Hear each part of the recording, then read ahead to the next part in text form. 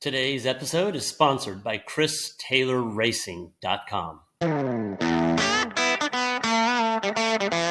Welcome to Driven to Compete. I'm Kerry Rouse, and I travel to racetracks around the U.S., where I interview members of the racing community and share their stories as a form of inspiration for our community.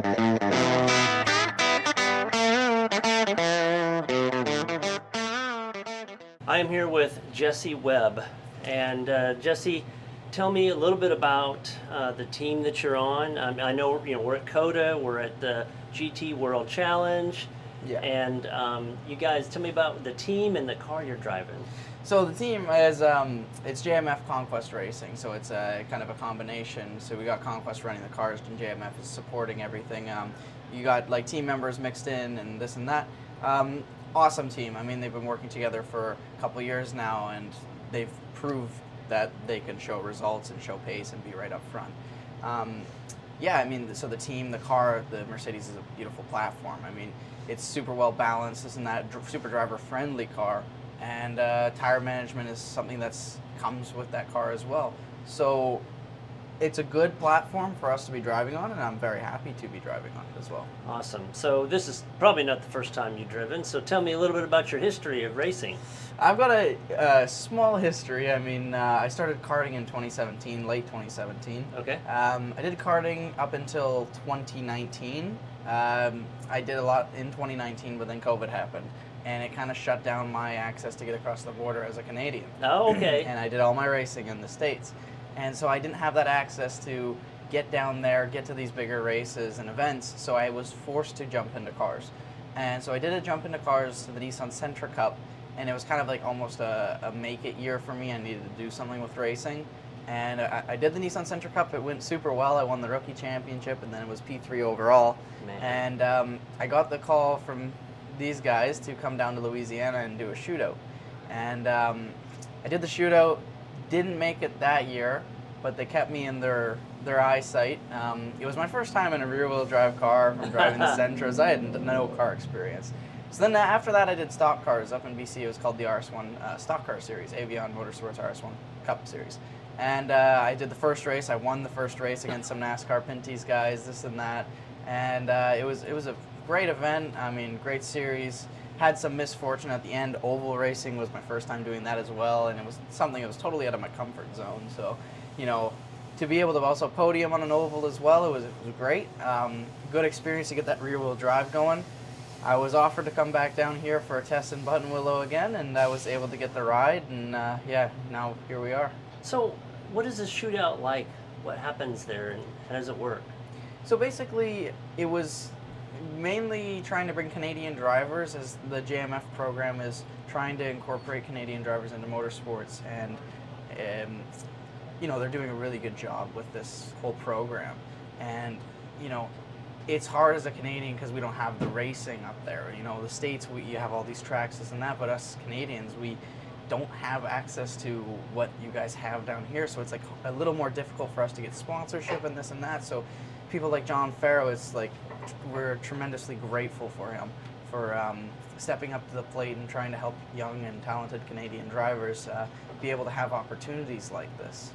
The shootout was, it was super awesome. The first time going down, we did it at NOLA, and I believe it was 6 or 8 drivers that were down there, and we all got our portion of drive time. And were they all Canadian? Down there, not every single one, but majority were. Okay. And so we got our good portion of drive time. You get to drive a GT4. It's a blast. It's a new experience, something to put under the belt. And then the second shootout was more of a lower one. Wasn't as many people. Mm-hmm. Still just tremendously fun. Hear that? Believe it or not, summer is just around the corner. Luckily, Armor All, America's most trusted auto appearance brand, has what your car needs to get that perfect summer shine. Plus, now through May 31st, we'll give you $5 for every $20 you spend on Armor All products. That means car wash pods, protectant, tire shine, you name it. Find out how to get your $5 rebate at armorall.com. Armor All, less work, more clean. Terms apply. So, it seems like you've progressed so far, so fast. You're just kind of getting into something and you you conquer out of way. Like, what do you attribute that to? Is there something that you feel like you have, or you've been able to absorb faster than most? It was one thing, I mean, always about my karting career coming right through, as I started late and I had to be on the ball right away. There's guys that had so much more experience than me, and I had to go and try and beat them. And I have a very competitive nature of, I want to be obviously the fastest, and I don't like getting beat. So it was right from the get-go is I had to be the best. I had to try and do the best that I could do. And so I was at the track every weekend in the go-karts, just pounding laps, practicing like nobody else. And I mean, practice, it doesn't make perfect, but it makes you better. And so I was able to, you know, get a little bit more speed and get some recognition. And then in cars as well, I mean, cars is more difficult because it costs a lot more money to put a car onto the track. And so I really have to contribute a lot of it to, in some sense, luck. I've been in the right place at the right time, and it's just worked out. I mean, a lot of drivers don't make a career because they just weren't there at the proper time, and it's unfortunate. It truly is. But so far, I mean, I've been placed there at the right time, and I've been able to take advantage of the opportunities. And I mean, you really can't mess up. You have to be on top of your game at the very moment. Once you get that phone call, hey, we want you here down for a shootout, you can't be like, oh, you know, I don't know what I'm going to be doing or this and that. Like, you got to make sure you're down there and you're showing your A game, and you never know if that could be, you know, if you don't make it there, you don't have a career. Because honestly, if I didn't make it to this team, I don't know what I would have done this year. Yeah.